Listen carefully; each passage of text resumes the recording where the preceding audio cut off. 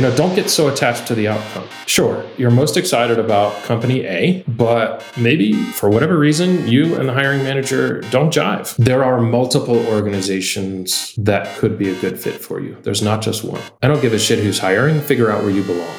Hello and welcome to the Scrimba podcast. On this weekly show, I speak with successful devs about their advice on learning to code and getting your first junior dev job. I'm Alex, and today I'm joined by Dave Mayer, a recruiter who's worked with top-tier talent at companies like GitHub, Twitter, and many mid-sized startups through his boutique recruiting firm, Technical Integrity. Dave believes long-term success as a developer is about finding compatibility between your values and a company's values. If you can find clarity about what work you want to do and how you want to do it, with who, you can more easily hone in on a great opportunity. Moreover, once you get in the interview room, you may find the process is a bit smoother as you can rely, by and large, on your honest answers. This interview is full of practical, measured advice by an expert on how to do exactly that. How to identify your values and find a company that appreciates them and you can be happy working for. By the way, just because a company says they value something doesn't mean they actually behave that way. They could be sort of idealistic, right? I challenged Dave a little bit on this in this interview and he was unfazed. He shared some great advice about how to vet a company's values while still being perfectly respectful. You are listening to the Scrimba podcast. Let's get into it.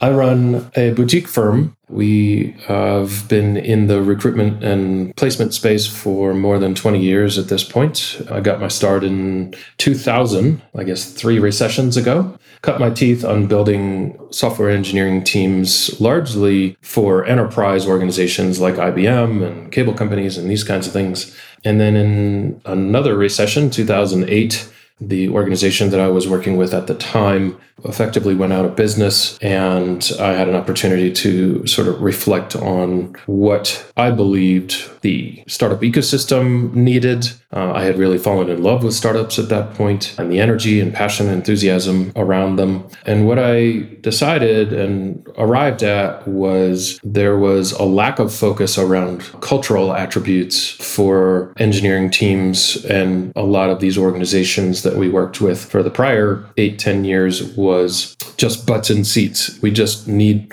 somebody to come in and do a bunch of work. Yes, we may ship this engineering team off to a far land in the future, but, do you want to work here or not? And while that's one way of doing business and it can be lucrative, it's not the way that I choose to do business. And so I knew there was a better way. For me, that had a lot to do with building long-term fit around both cultural and technical attributes, specifically for startups. So I moved away from the cable companies and the IBMs of the world to focus specifically on startups. I appreciate you bringing up cultural attributes because I think it's something that a lot of new developers sometimes overlook. Like, of course, you need to have the technical skills to be successful in the role, but there is this rumbling about being a good culture fit as well. What, in your view, is culture? And by extension, what makes someone a good culture fit? I'll add a little bit of an asterisk to the conversation in that based on some of the conversations around the Techstars ecosystem that you have likely heard this as well from our friend Brad Feld. Many years ago, he sort of built this asterisk and said, it's not about culture fit, it's about culture add. And I feel like that's a big differentiator, right? Because especially when organizations want to build diverse organizations, culture fit doesn't always, but can mean more of the same. So we like to emphasize addition. How do we add to the culture? How do we make the culture better? As a general answer to your question, obviously every startup is different. Every organization has their own culture, and as they should. Hopefully, the startup, at least in our small microcosm of the world, has given a good deal of thought to their mission, their core values, and these kinds of things. If that's an afterthought as an organization, it's going to be really hard to build a culture. If the founders, the founding team have sat down and say, hey, these are the 3 to 5 things that really drive us as an organization, and these likely will not change over time. Maybe they'll tweak them a little little bit. But if the founders are clear that whatever, integrity, customers first, or you fill in the blank as to what those core values are. But everybody who wants to become part of the organization then understands, has sort of a baseline to work from. The rest of the thought process is what really matters to the engineer, what really matters to the engineering team, what really matters to the clients. It's easy enough to find a Java developer. It's not easy to find a Java developer who genuinely cares about customer success, who genuinely cares about mentorship within the organization and growing, if that's part of the internal values. And so sitting down with a client and understanding what their core values are, and then sitting down with engineers, regardless of their level, and understanding what's important to them, and then trying to fit the puzzle pieces together and say, there's a match here, or there might be a match here, or there's probably not a match here. That's just sort of part of the discussion, part of the beauty of the matchmaking puzzle piece fitting that we do on a daily basis. So am I understanding you rightly? Culture is very much the same as the company's values. Like, could you say if everybody shares those values, you have a good culture fit, essentially? Certainly, that's the baseline. If we all have an agreed upon framework to discuss that we believe that integrity and speed of development and, again, sort of customer success, those are the baseline in which we're starting the discussion, then everybody's at least starting from the same point in the race. There was a client that we worked with we wrote a blog, and we can maybe link to this. It's called like the best engineering core values statement we've ever seen. They say core cultural values: family over everything, serve others with purpose, build authentic relationships, value unique perspectives, challenge what's possible, and keep things fun and get it done. So I think those are awesome. Those are 6. And then they have engineering philosophy. There's like 20 bullets here that we won't go into. But, the first one is have fun. And the second one is write code for humans first and computers second. These are all very, very intentional ways of looking at the world. And that's really key to finding the right person who's going to come in as a culture add. What advice can you share for people to sort of understand their own values firstly, and then proceed to find a company that shares those values so you have a good chance of being a culture fit? I'm grateful for the question. It's a really critical one and not an easy one. I'll be 49 this year, so I'm a little gray around the beard. And I, day in and day out, have this conversation around what your intuition is telling you with engineers of all stripes and executives of all stripes. We also do executive placement in addition to the building engineering teams. Where I'm headed with that is that we talk all the time with people who are in transition or considering a transition, regardless if they're straight out of school or they've been in business for 20 years. But the answer is usually the same. And it's a little bit Zen Buddhist, but it's true. And my best answer is really your intuition is never wrong, but it takes time and effort to listen, to understand, and hear your intuition. And obviously, this is predominantly a conversation, to your point, around what is the best culture for you. And ways I suggest to people to get clear on that are just really getting outdoors, getting into the gym, turning off your devices, getting away from social media, getting clear on what your gut is telling you as to,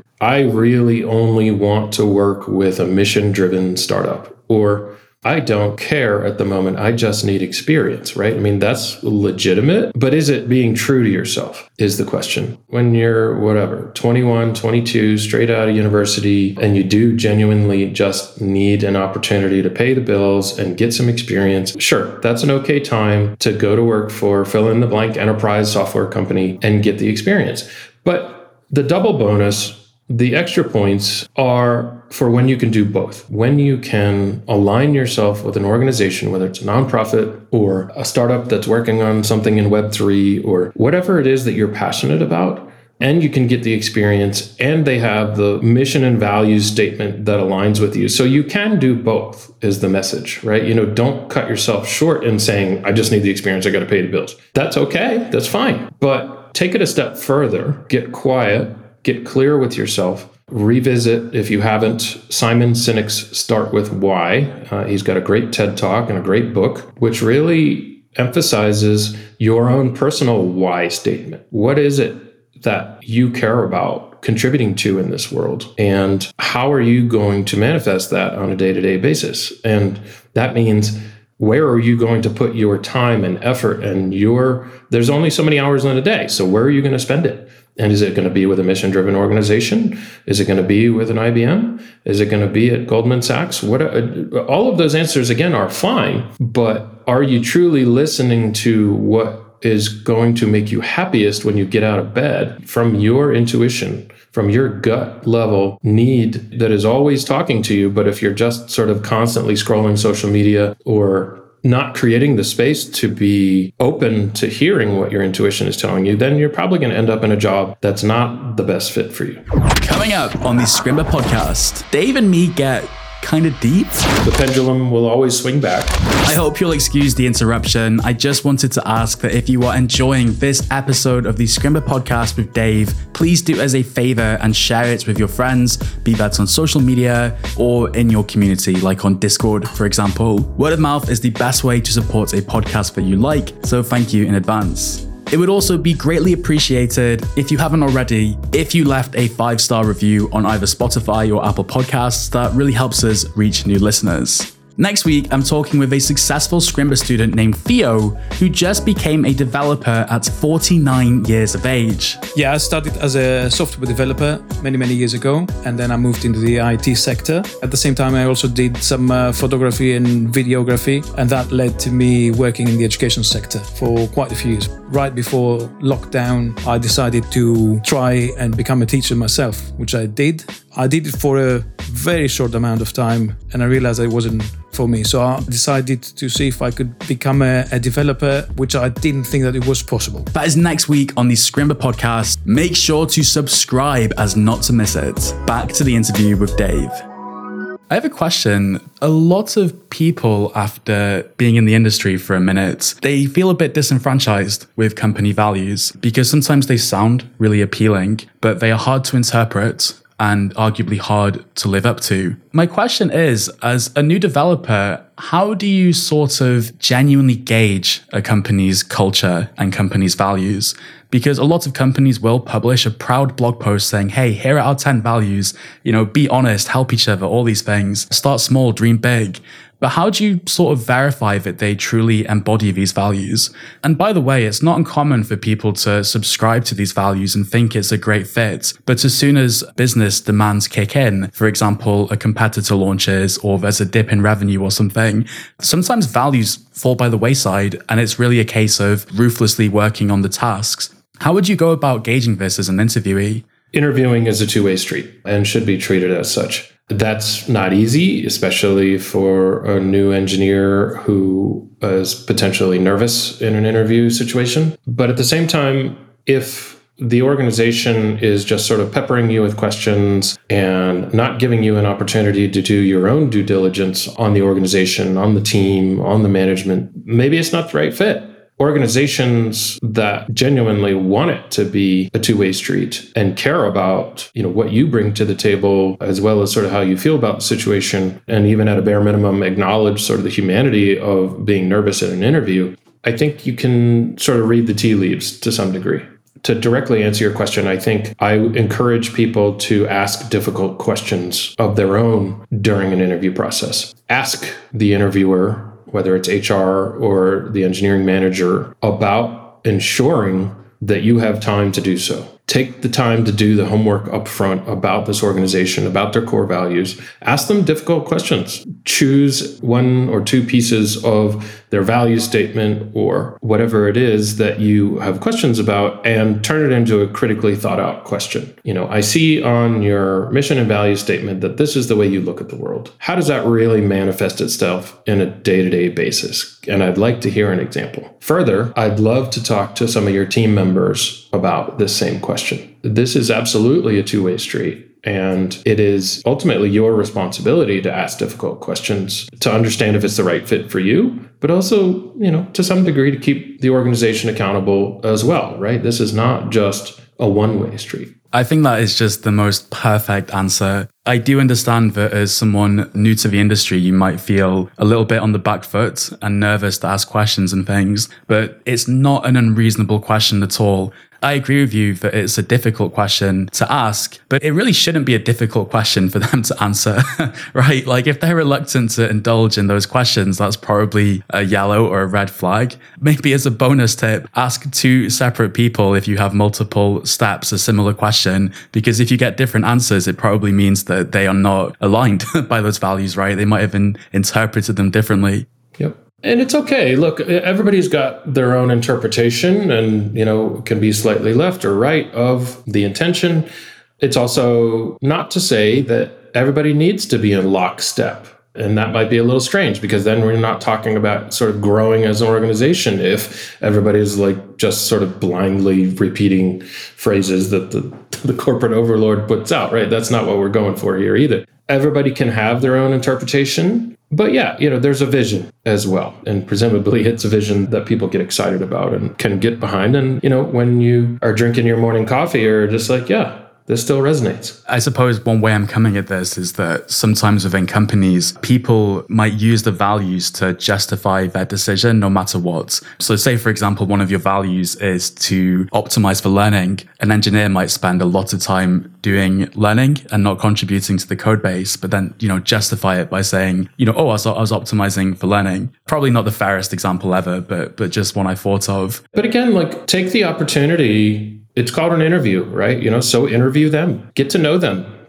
as humans, as leaders. They get to ask you about mistakes. You get to ask them about mistakes and how they learned. This is a two-way street. Another really good question I heard of recently to ask in an interview, and I really hope someone listening now can compile a little list and bring them into their next interview situation. The question I heard is, if someone was successful at this role, what are the things they should be learning and improving on to hit the ground running and contribute to the business? Because I think that demonstrates 2 things, right? Like, first of all, your willingness and wanting to continue to learn, level up, and actually contribute, and you're eager to contribute. But it also might reveal from the employer how much they've thought through the role. Like, you should be able to ask, I think, in an interview what success looks like what do you genuinely have to do to be successful? Because if they're a bit wishy-washy about it for any reason and they don't have a clear sort of goal, it's kind of impossible for you to score in that situation. I would probably break it down further, like what does success look like in 90 days, the first 90 days? What does success look like by whatever, end of the year? What does success look like in a year? And how do they differ or how do they, fit together? And of course, you're going to, as a younger engineer, is going to come to understand that, success in a startup, while the metrics may be similar to what they are at IBM, being part of a larger organization, if there's 20 teams working on one product at Meta/Facebook, chances are the metrics are slightly different than a startup that has 2 total teams working on 2 different products. So keep that in mind. In your experience working with many candidates and companies, in the interview process, what % of a candidate's success is to do with their technical skills, so coding likely, versus their ability to work in a team, articulate complex topics, and other sorts of soft skills? My gut reaction, and I may need and want to reflect on this a bit, but my gut reaction is 51% sort of EQ. Emotional quotient, and 49% technical, and maybe even more on the EQ in the early days. Organizations are hiring for capability and capacity to learn and ability to take direction and learn new things. Everybody says that they're a quick learner, and I typically say, great, prove it. Actions speak louder than words. And so your ability to take critical feedback professionally and go back to the drawing board and or understand technical concepts and be able to talk to them as a group and truly collaborate.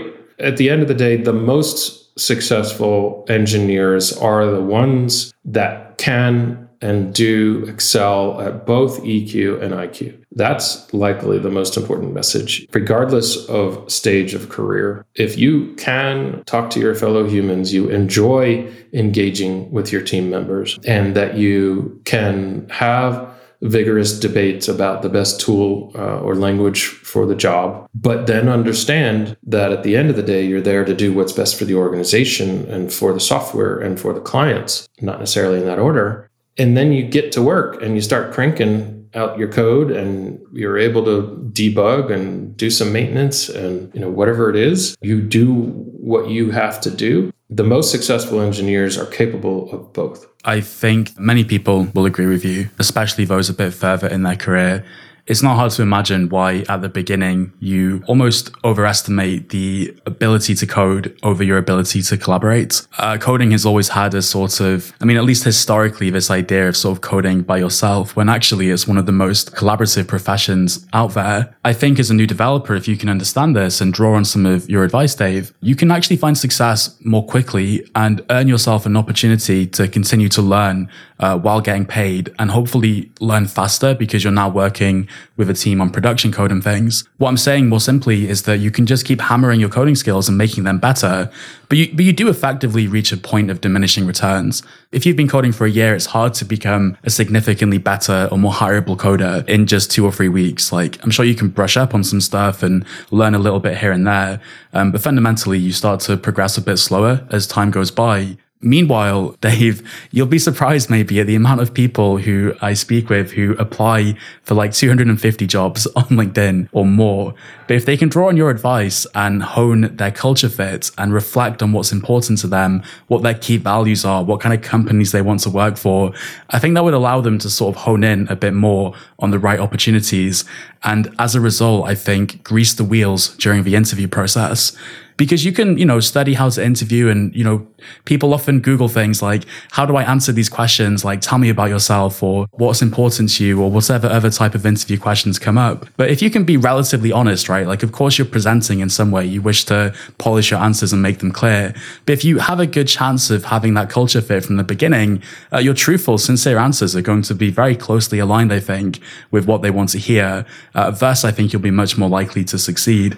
And this is something you can definitely improve, I think, in a short period of time. You just have to frame it and reflect on it in the right way. I would also maybe just sort of add an ellipsis at the end to say there are multiple organizations that could be a good fit for you. There's not just one. What we typically say is, I don't give a shit who's hiring, figure out where you belong. And for us, that looks like putting together a top 10 or top 20 list of organizations that you're most excited about, put them in priority order after having done your homework based on the best companies to work for lists in your area, checking out Glassdoor and other widely available platforms that help you understand if it's genuinely a good place to be.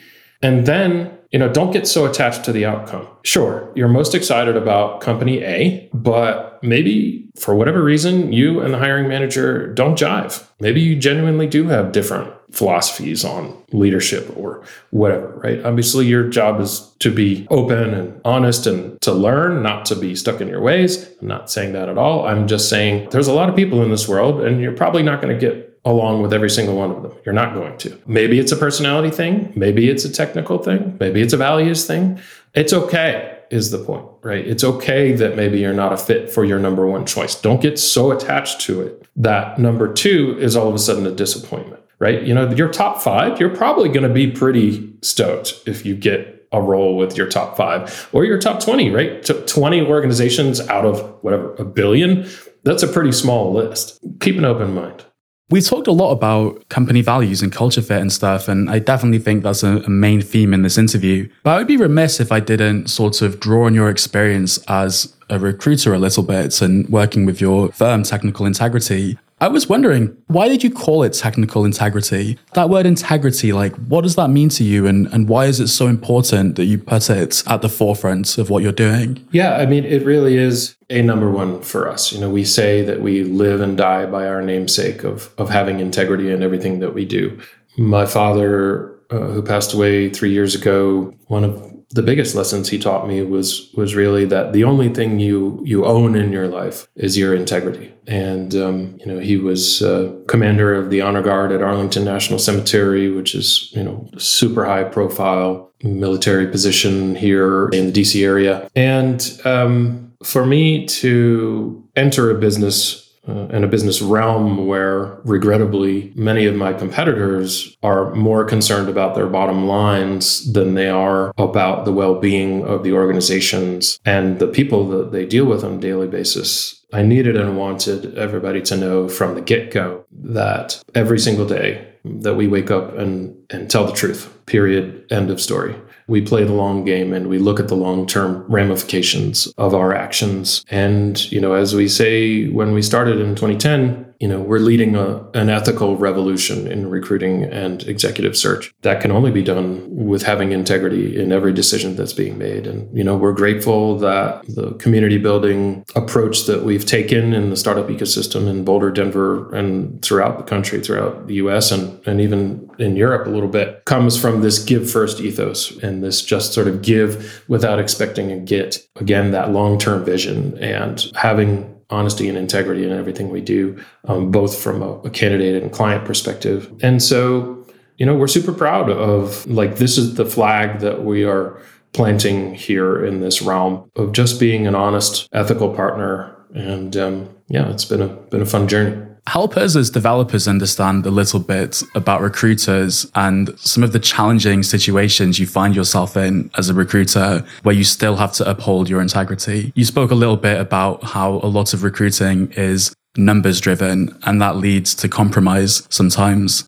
Many recruiting firms, especially larger ones, are driven on how many calls you make a day, how many touch points you have with candidates a day, how many emails you send. And for me, I said that was a bullshit approach early on. This has got to be a quality over a quantity approach. And corporations, large recruiting corporations, are entitled to do whatever they feel is best for their own bottom line. And at the end of the day, I am in business. But our approach is very different. I tell my recruiters and affiliates and friends and colleagues that I don't honestly care how many times you reach out to somebody on a daily basis or number of people you reach out to, emails, calls, or otherwise, as long as the outreach is intentional, that it's really truly focused on what is best for both the client and the candidate, and that you have an open, honest discussion around what matters to each. That takes time. That absolutely takes time. This is a time-consuming process, and there are so many hours in a day. It's an intentional approach that I have taken and a different approach. Talking to one person a day, sure, it's not ideal, but all it takes is one to find that ideal match for your client and for the candidate. At the end of the day, it needs to be a fit for everybody, right? Both culturally and technically for the candidate and for the client. And there needs to be good timing, right? The individual probably won't have been looking for a job for 12 weeks and, have a short timeline with regards to when they need to pay their mortgage or their rent, and all of these sort of external factors that are always a part of recruiting. There are too many times I have seen in recruiting where there's too much pressure. Let's just say a candidate has multiple offers on the table, and one of them is my offer, and two of them are from other companies. My job is to help them think through each of the options and is what is best for them and their family as an engineer, as a human being. I have prided myself and my team prides themselves on having these open, honest, sounding board conversations and just hey, there is zero pressure from us to take this opportunity. Yes, it will ultimately be good for technical integrity if you take this, and that's why we represented it to you in the first place. However, I have an eye on the next 20 years. If you take a job that you are unhappy with and you quit in 45 days, that means you're unhappy, that means the client's unhappy, and that means we're unhappy, and we didn't do our job.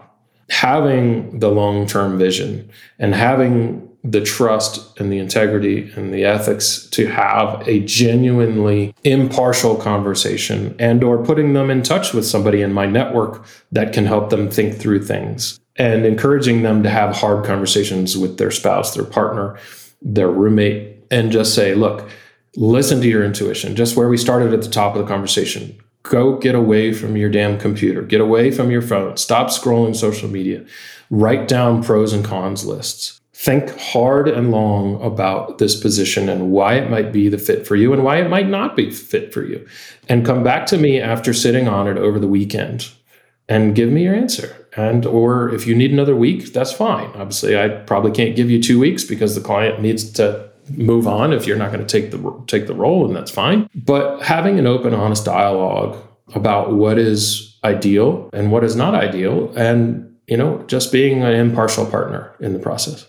If you are learning to code and you plan to work as a developer, you could be looking at a 20, 30 plus year career. The same could be said for recruiters. And I think the sort of average-ish attrition at startups especially, but tech companies as well, is like 2-3 years maybe on average. And so within that decade-long period, that there are so many opportunities to reconnect. And of course, if you have trust, which can only be achieved through integrity, I'm sure you'll get a lot of repeat business as a result from both your employer clients as well as people with whom you're working to fill roles. What advice can you share to developers who want to approach and work with recruiters successfully?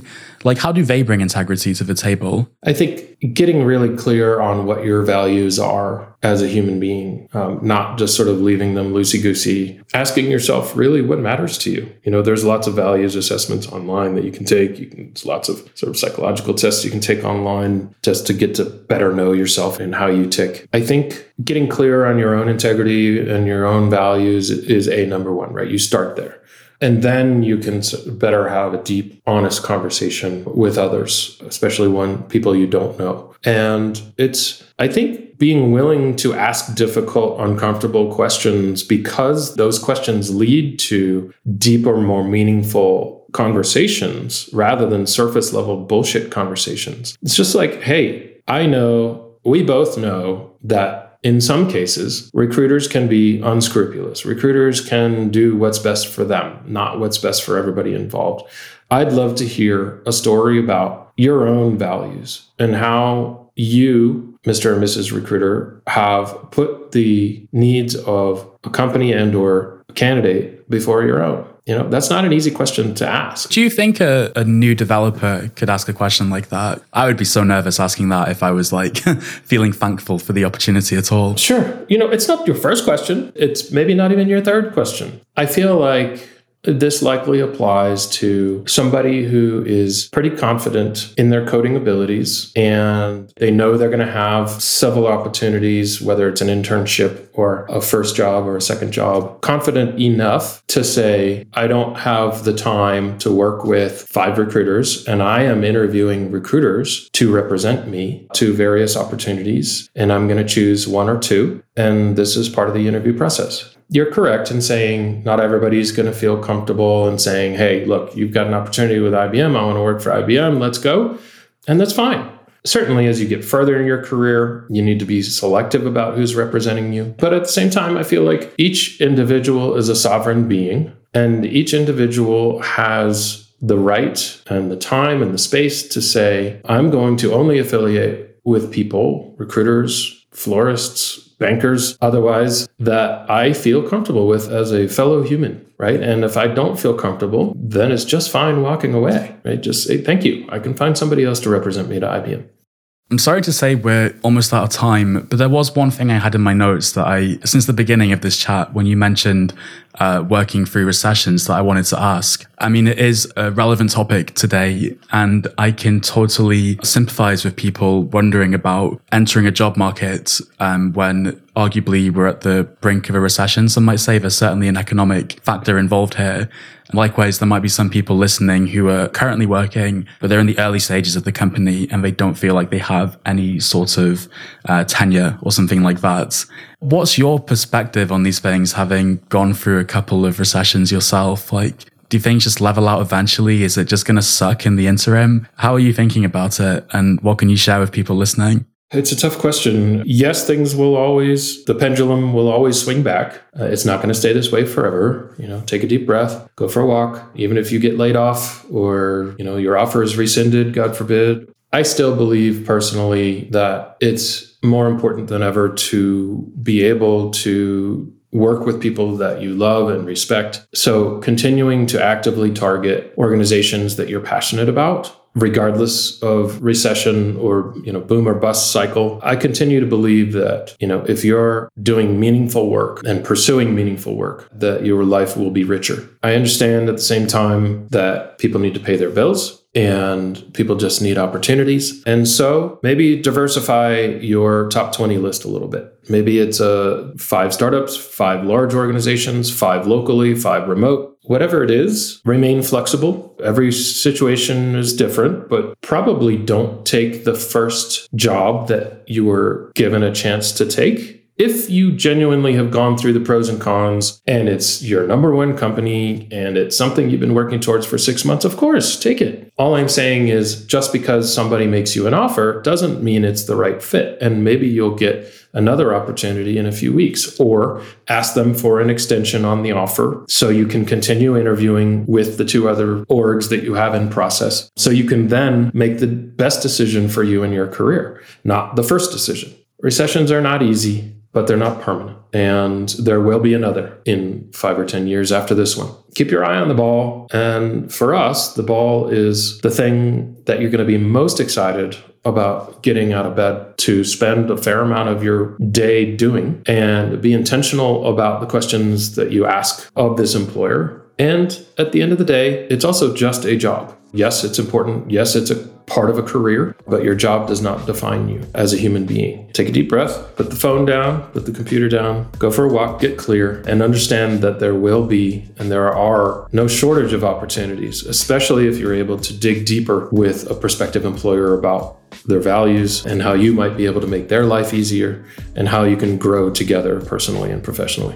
The fact that you've been through recessions before and yet you talk about it with such calmness is very reassuring and certainly appreciated. I've been asking you a lot of questions, some of them really hard. I think that was a really hard question. This isn't a personal finance podcast by any means, but just in closing, one advice I got, which I really appreciated, was the best financial security you can have is to be employable and to have transferable skills, or to know what your value proposition is as a developer and how to market yourself. And just to kind of close the loop, I guess, Dave, to your excellent points earlier, knowing how to find your culture fit.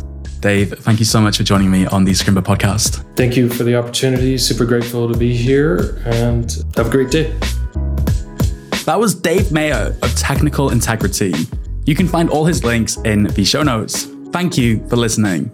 By the way, if you've made it this far, you might want to subscribe on Spotify, Apple Podcasts, Overcast, Pocket Casts, wherever else you might listen to your podcasts. This way you'll get more helpful and uplifting episodes with recently hired juniors like Theo next week and industry experts like Dave alike. You can also tweet at me, your host, my name is Alex Booker, and share what lessons you learned from the episode so I can thank you personally for tuning in.